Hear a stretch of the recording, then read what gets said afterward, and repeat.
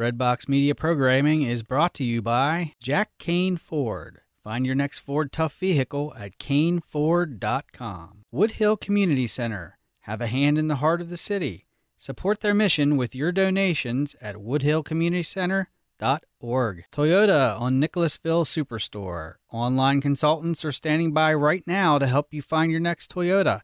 Visit toyotaonnicholasville.com. Lexus of Lexington, home of the best-selling Lexus IS. Find yours today at lexusoflexington.com.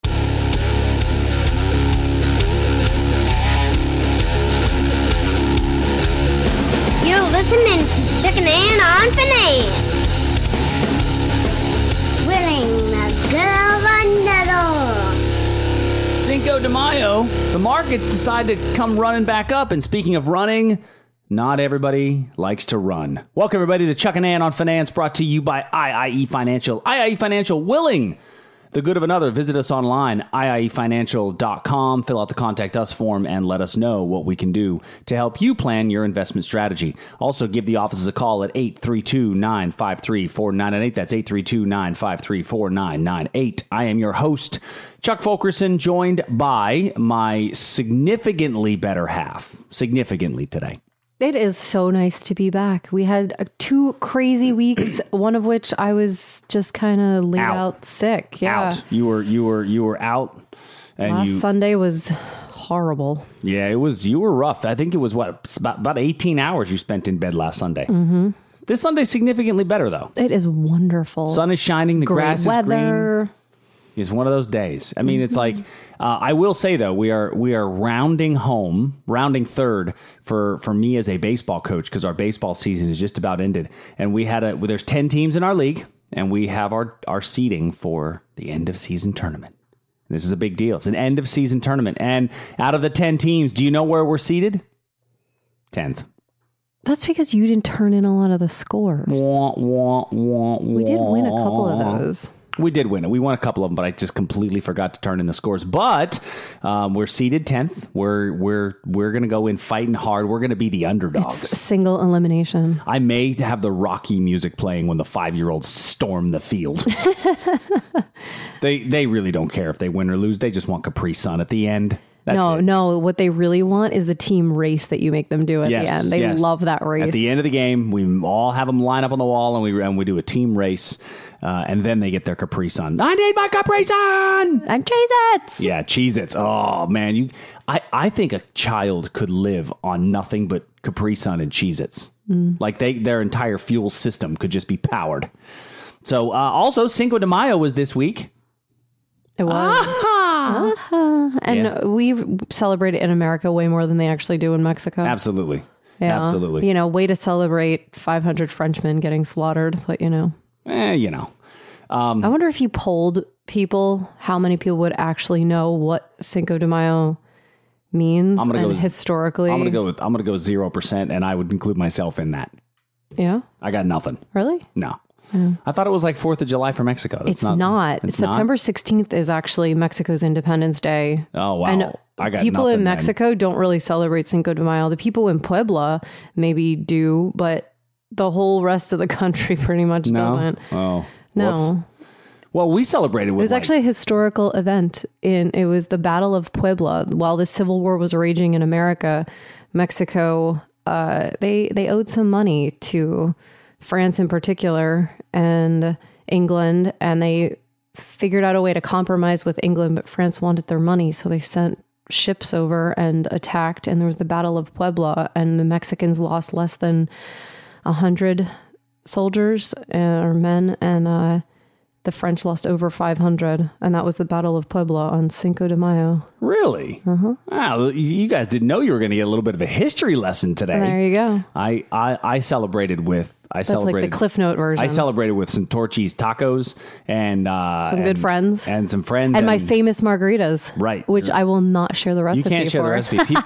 People have been asking, clamoring for the recipe, but you can't share it. I won't. But Friday was also a reason to celebrate because we actually ended the week higher for the first time in a while. We ended Friday on a high note. We've had 7 straight weeks the market sold off on Friday, and then the 8th week in a row it was flat on Friday. And now for the first time in 9 weeks, the market actually rallied on a Friday. So we talked a lot about that, especially the last several weeks on the show. Now, what did volume look like when it went up and rallied on Friday? You know what? It wasn't as anemic as most of the rallies have been. Most of our rallies have had what I consider anemic volume, but this one was not quite. It sounds bad to say not quite as anemic, but what we've seen on volume is that on big up days, the markets are not as high a volume as on big down days, and that's going to be typical. But it's really bad when I use the term anemic. But I will say that on Thursday when the market dropped, like I'm just using the S&P 500, the spiders. On Thursday when the market had a big down day, we had about 147 million shares traded, which is a lot. The next day when the market had a big up day, we were less than 81 million shares. So about half the volume on an up day than we had on a down day. So it's still definitely more on the downside, but that was the 3rd biggest volume day in the past week. So it was not a completely anemic day, as the prior day had way more volume, roughly 150 million shares versus about 87 million shares yesterday. So my point, and that's on a micro basis, but sure, a day-to-day basis. But if we're looking at back to that, the what was it, February 5th or so, where we hit like the lowest of when we started dropping off, we're still sort of basing sideways from between the range of where the bottom was when we dropped off at the beginning or end of January, beginning of February, and the high of the market. We're just kind of sort of basing sideways. Yeah, we're completely inside of the range of 3 days worth of trading. So if you look back at and we look at price charts a lot in what we do, and everything that we do kind of starts and ends with price charts. But if you look back at the date of February 2nd to February 9th, so call it a week. So from February 2nd, on February 2nd, the S&P 500 was trading around $281 a share. On February 9th, it was as low as $253. So call it almost 30 points, $30 worth of movement in the S&P 500. So during that week, the market moved about $30 worth on the S&P, which is about 300 points of the S&P 500. Well, for the last 3 months, we've been inside of that range. So what took 7 days worth of movement,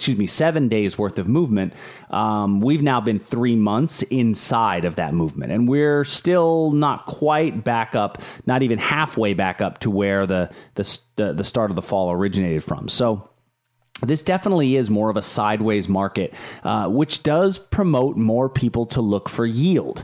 And by yield, we're talking about maybe I want to make 3-4% in dividend while the market's going nowhere. That's what I think a lot of people are looking for right now. So, what was the impetus that caused Friday's market movement? Well, one of the big things, and there's articles all over the net about why, but it was Warren Buffett came out and he bought a ton more shares of probably the most popular stock, right? If I say pick a stock, everybody picks the same stock. What do they pick? Apple. They pick Apple. Everybody picks Apple. It doesn't matter. I've taught classes all over the world to thousands of people. And if I say, somebody give me a stock, I would say that 90% of the time they say Apple. It's just without fail. And because Apple is just so well known, it's the first name that pops into people's head when they think of the stock market right now. And when Warren Buffett comes out and says, you know what? I'm going to get more. I'm going to buy a lot more shares. And Warren Buffett had a lot of things to say about it. Yeah, Buffett called Apple, quote, an unbelievable company. And he pointed out that it makes far more profit than any other American corporation.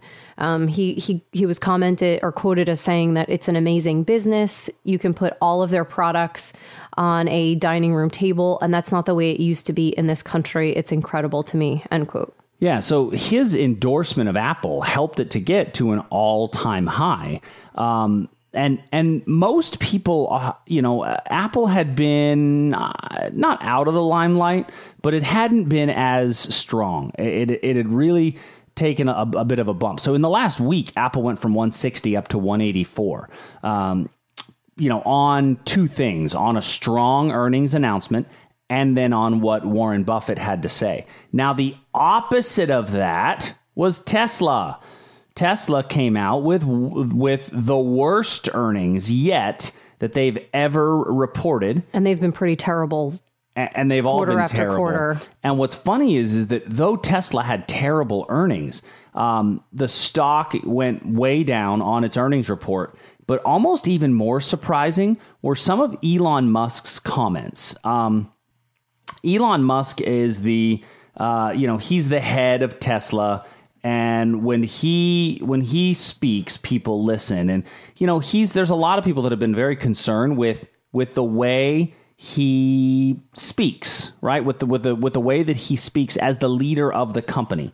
And Elon Musk during the conference call, he said essentially that he basically said that the company has cash needs, and he called the questions that people had, those questions are just not cool. These questions are just dry. They're boring me, is kind of what he said during the call. Tedious discussion. Yes, a tedious discussion. And the problem with a tedious discussion and calling things boring is that the people that are on that call are your investors.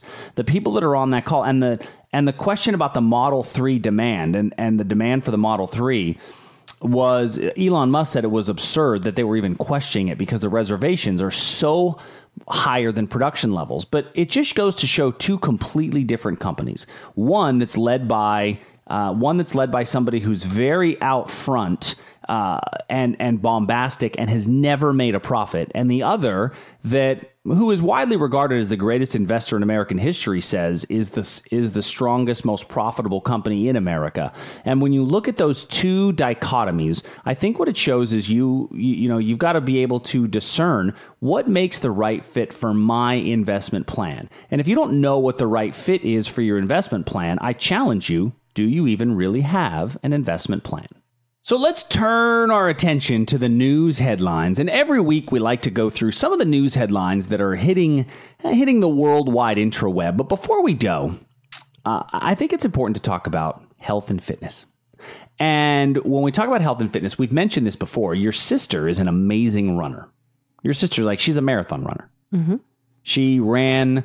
Her second ever marathon. She qualified for the Boston Marathon just about a month and a half ago. Right. Yeah. So she ran one, I think in January. It was her first ever marathon, and she missed Boston Marathon qualifying time by 6 minutes or 7 minutes or something. And so her second marathon was at the Woodlands Marathon, and she qualified for Boston. And now she wants to run more. And now she's even talking about Olympic qualifiers and everything. She is a runner, mm-hmm. right? There are those who run, and then there are runners. And what would you consider you? I spent too much time in the Navy running, so my running days are recreational at best. So for you, it's a sticker, 0.0, right? You see those stickers on the car, 13.1, 26.2, 0.0. I'd rather do cardio and lift in our gym, and that's it. Yeah, see, I am not a fan of running. I will do it. The other day, I took Charlie, our 6-year-old lost his tooth, right? And so Dad failed, by the way. He put his tooth under his pillow, and he woke up the next morning, and his tooth was still under his pillow. Yeah, totally. He woke up. He woke up crying. We don't go with the whole tooth fairy thing story, so there was no mythical creature to blame. Right. And he woke up crying, my tooth is still here. Yeah. So I said, okay, I'll make you a deal. I'll take your tooth and we'll go get a toy later. And so I said that we'll go on a bike run. And for us, a bike run is where he bikes and I run. And I said, you know what? We'll run to the dollar store. I'll get him a nice little tiny toy. It'll cost $1. It'll be fun. And I'll go for a little run. Now, I thought that the dollar store, because we've driven that distance. I've driven past it a number of times. And I kind of felt like it was about 2 miles away, maybe 2.5 miles away. Because, you know, the road we live in Kingwood, Texas. It's not very far from the highway. We live near the back half. And I thought it was 2.5 miles away. Nope. 4.5. Yeah, but you're like almost 6'3", 4", whatever you are. You've got like gigantic legs. It's not that hard for you, as opposed to myself, who's like a foot shorter than you are. I have to take like twice the number of steps that you do. So it wound up being a 9-mile run, and I was angry at myself. For a dollar toy. For a dollar toy. It was the most expensive dollar toy ever. But our news of the weird today has something to do with running. Mm-hmm. And each week we like to have our news of the weird. And our news of the weird this week, it comes from the Huffington Post.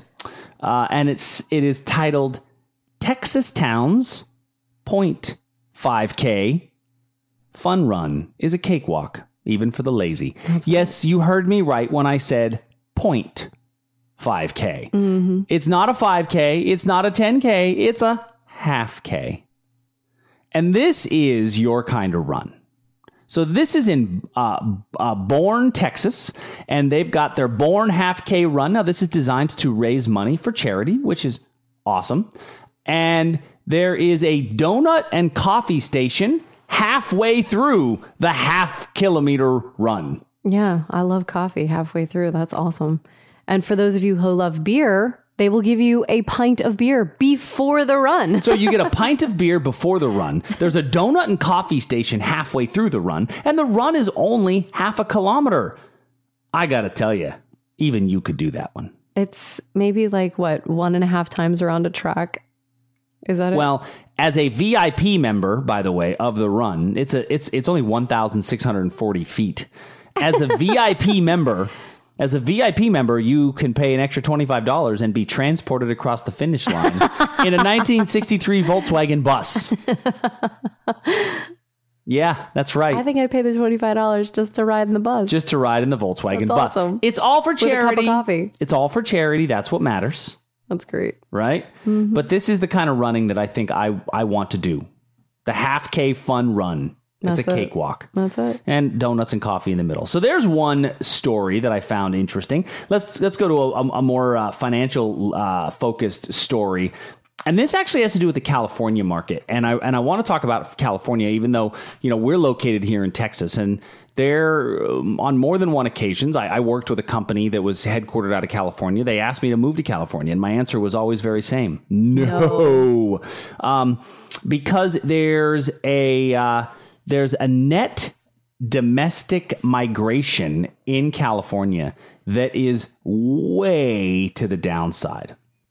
There is a huge crisis for people leaving California, and it's really starting to affect them on a negative side. Yeah, over 1 million more people moved out of California over the decade starting in 2006, then moved in, according to a new report, due mainly to the high cost of housing that hits lower income people the hardest. Yeah, I mean, the state attracts a lot of highly educated, high earners that can afford the pricey homes. But, what happens is there's a lack of new construction because there's just not a lot of places for people to build that are affordable, if you will, right? Yeah.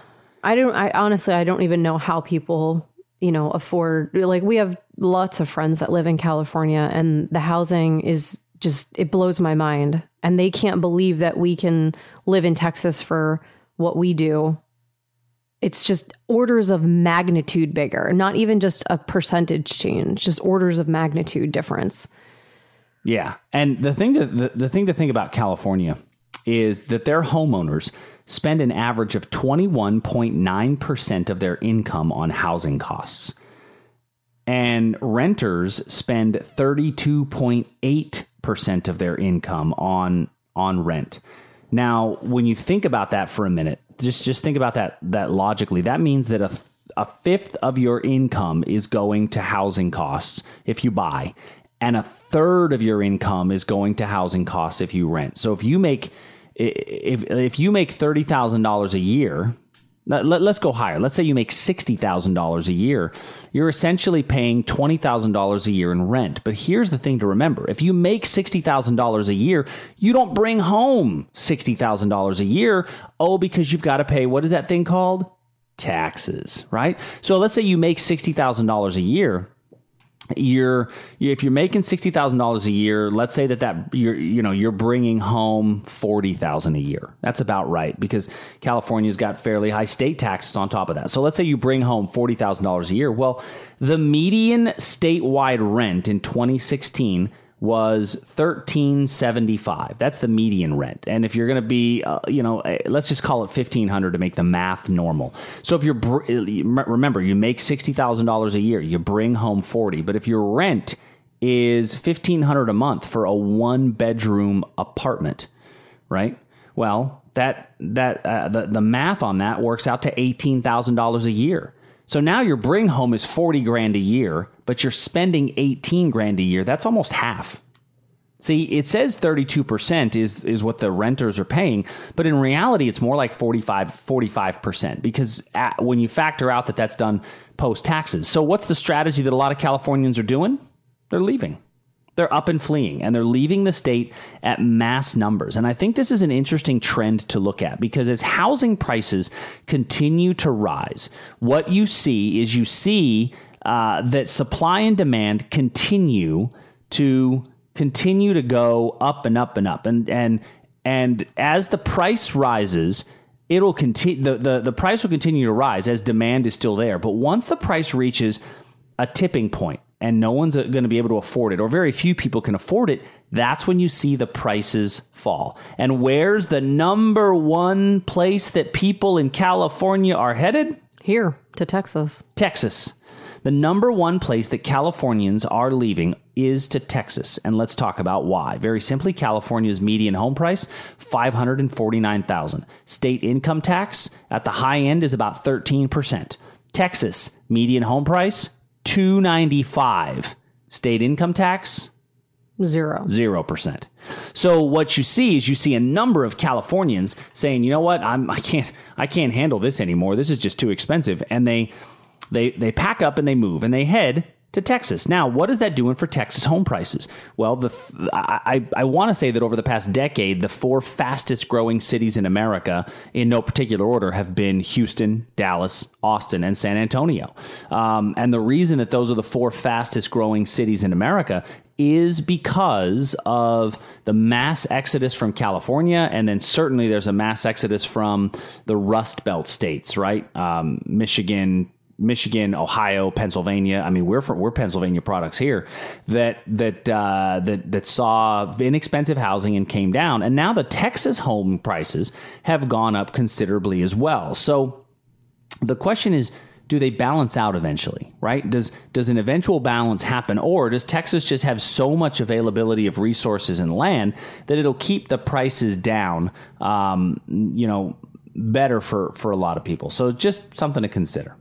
Yeah, and there are amazing, when you fly into the Houston area, there's not only a tremendous amount of land that they can still continue building on, but there is a tremendous amount of building that's still happening. And so much so that they're just about completed with the 3rd loop around the city. We have 3 major loops around the metropolitan area. Yeah, which I mean makes traffic convenient. I mean, because you can pretty much get anywhere. It's just a long way to go. Yeah. But I think for an investor, what does that mean for you as an investor? Well, I think what it means for investors is that it's not just our 401ks and our IRAs, but is real estate a viable investment strategy for you?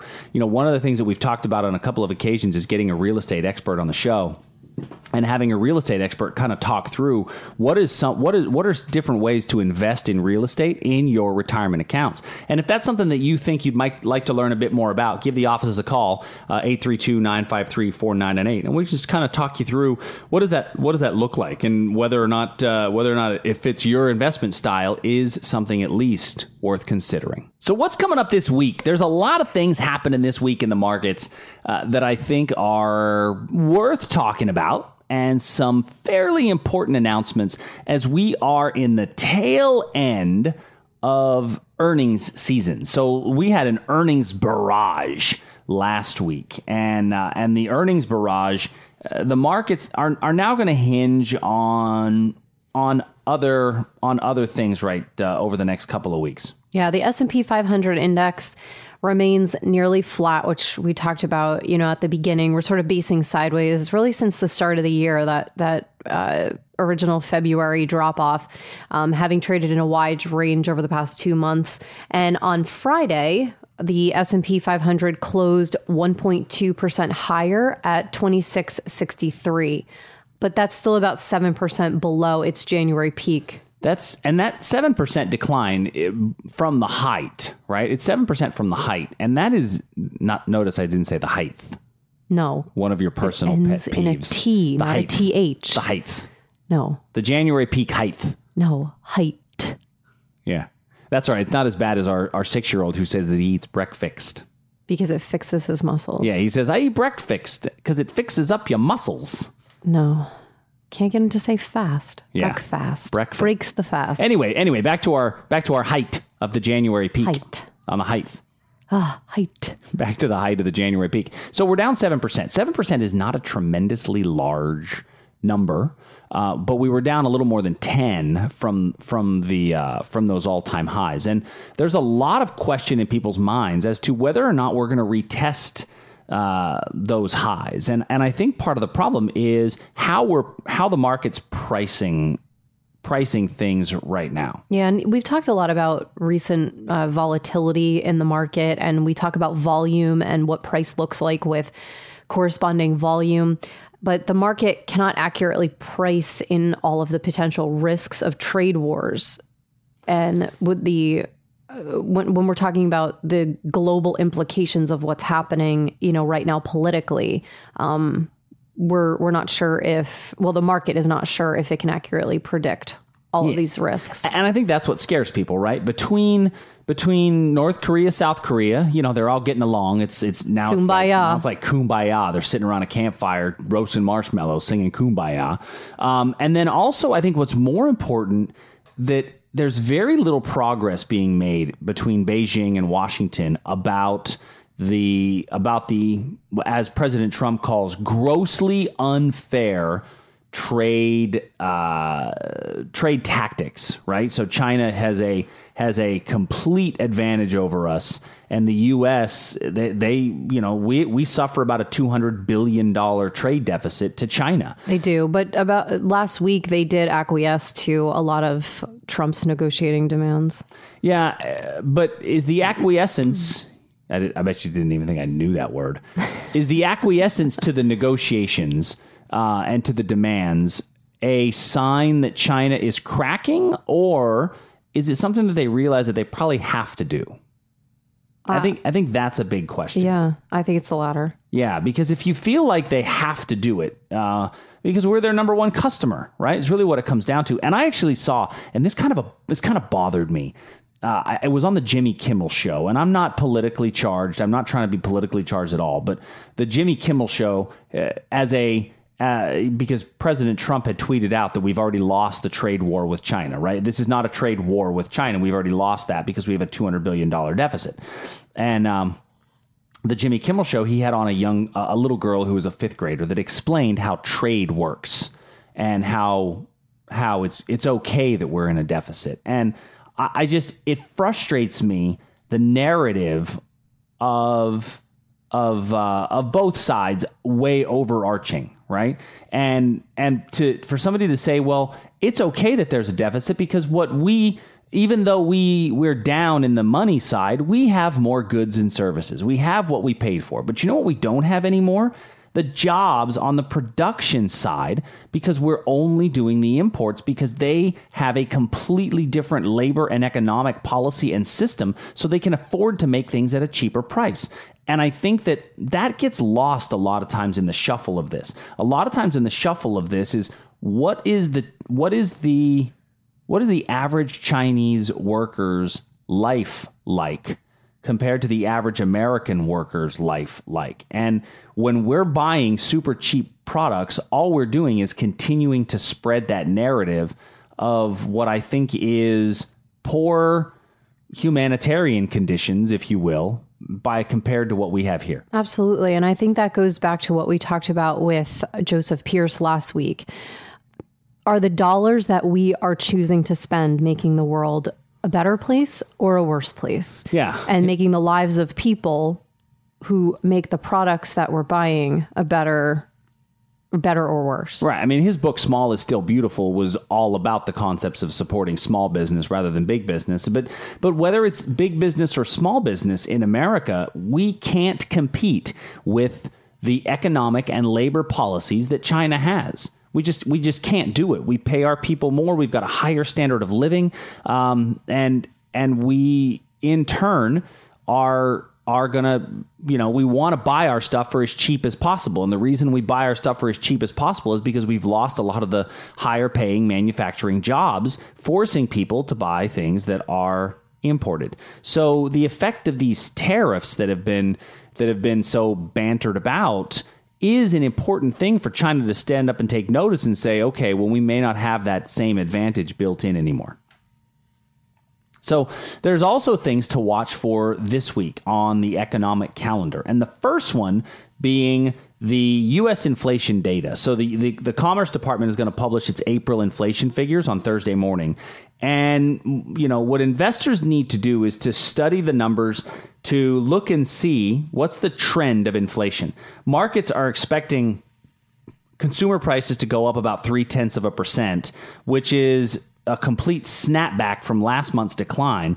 And core inflation is going to go up about 0.2%. So is inflation a bad thing? Not always. The market has been fearful of inflation. But if we see that gain, then I think we'll see the market sell off a little bit. CPI is projected to climb 2.2%. CPI is our core production, our consumer price index, our consumer price index, which is our measurement of inflation, 2.2%, which is a little faster than the 2.1% that was the prior month. Now, the market has shown that it does not react favorably to inflation data. Yeah, besides the inflation data, this week's calendar also features reports on producer prices, weekly jobless claims, as well as a preliminary reading on the Michigan consumer sentiment. Yeah, and all of those are built around really the pricing side, right? And what those lead to do is that they lead the central bank toward raising interest rates faster than previously expected. Yeah. And, we talked about the market basing sideways, but we already know that there are going to be at least 3 rate hikes from the Fed this year. So knowing that information, the market always prices these kinds of news and economic data in because the Fed controls monetary policy. So the market reacts accordingly. So do you think that some of this basing sideways is already pricing in these inflation hikes? I think that this basing sideways more than pricing in the rate hikes is the uncertainty of what the rate hikes are going to do and how fast they're going to go. And the central bank currently is forecasting 2 more rate hikes in 2018. And there's going to be a number of Fed speakers that are speaking at a lot of different areas this week. And so it'll be investors will kind of keep an ear to what's happening. What are those Fed speakers saying and what may drive those markets? So and also drive what the value of the dollar, right? Treasury yields, things like that as well, right? Yeah, the treasury yields, I think, are something that people are going to be very concerned with. And really, it's been one of those weeks where, though the yields have remained roughly unchanged in the treasury markets, we've seen the prices kind of move up and down.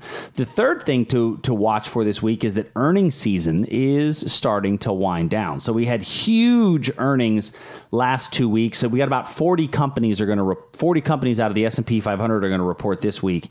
Companies like NVIDIA, I think, is going to be a big one that people are going to pay attention to. Yelp is actually posting earnings.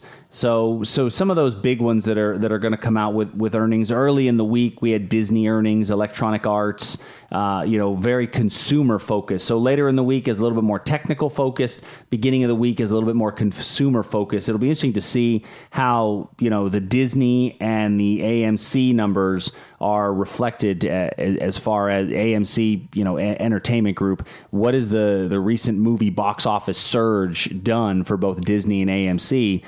Between two record-breaking movies in a row, from Infinity War to Black Panther, both of them well over $1 billion in box office revenues. What is that going to mean for those two stocks, right? How is that going to show up and play a part? And it may be a little late for the Infinity War earnings to show up on the earnings statement, but I think it is going to play a part into the guidance of what happens for AMC and Disney as well.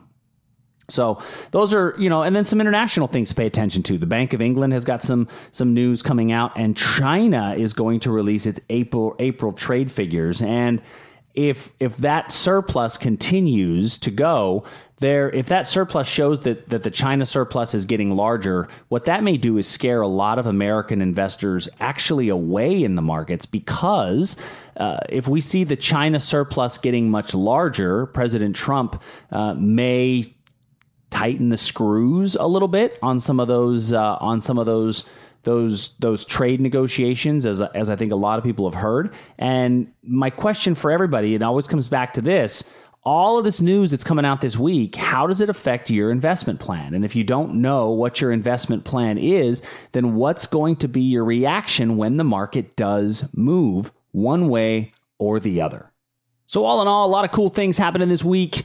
Just make sure that you keep your focus as always. For those of you that are unaware, please make sure that you visit us on our daily YouTube channel. I've been putting a daily YouTube channel up for those of you that are a little bit more on the trading side and a little bit more technical savvy. You can go to youtube.com/Chuck Fulkerson. Catch our daily market commentary video on what happens throughout the day. So Annie, anything else you want to throw in for the week before we wrap it up? Just happy to be back in the co-pilot seat after a crazy week last week, and just invite you guys to visit the website, iiefinancial.com. There's loads of information on there that would be really helpful for everyone to make sure that you are taking your investment plan very seriously. In our media section, there's not only archived records of this particular show, but there's also dozens of articles that Chuck has written on a variety of topics. And also on the website, you'll see not only what our investment philosophy is, but links to our social media outlets, including the YouTube channel for Chuck himself and also for IIE Financial separately, where we've posted some free educational videos for everyone to, if you're doing it yourself, great. And also, if you might learn something, and also if you want to look at that just to see how we would care for and help you be a good steward of the money in your possession. So I invite you guys to go on there. There's a wealth of information, and look out this summer because we'll be continuing to build that video archive of education. And so get yourself all caught up so you'll be ready for the new stuff. Awesome. All right. See you all next week. Thanks so much. IIE Financial is an investment advisor representative with Symphony Financial, a registered investment advisor. Charles Fulkerson is an investment advisor representative with IIE Financial and Symphony Financial Ltd. Co. Annie Fulkerson is not registered nor affiliated with Symphony Financial. Opinions expressed on this program do not necessarily reflect those of Symphony Financial. The topics discussed and opinions given are not intended to address the specific needs of any listener. IIE Financial does not offer legal or tax advice. Listeners are encouraged to discuss their financial needs with the appropriate professional regarding your individual circumstance. Breadbox Media programming is brought to you by... We want to help others, especially in places of strife, such as the Holy Land, where Christianity is dwindling by the day. But how to help? Here's an easy way: buying products through the Holy Land gift shop. Every product you purchase at myfranciscan.org/shop helps Christians support their families and stay in the Holy Land. Olive wood, embroidery, spices, and many more authentic products from the Holy Land are available right now at myfranciscan.org/shop. The Holy Land gift shop, bringing the Holy Land home. I learned how many people we could help and how good you feel after you've helped others. I know Lent is about giving, so I want to give. These kids are talking about CRS Rice Bowl, a Lenten program known by generations of Catholic families. Children love it because they experience different cultures and gain a lasting impression of the people they are helping. You can bring CRS Rice Bowl into your home and experience the joy of seeing your children or grandchildren find new meaning in Lent. Visit crsricebowl.org to get started. Rice Bowl inspired me to pray more and to pray for those who are less fortunate. Thank you for listening to Breadbox Media. Find more about us at breadboxmedia.com.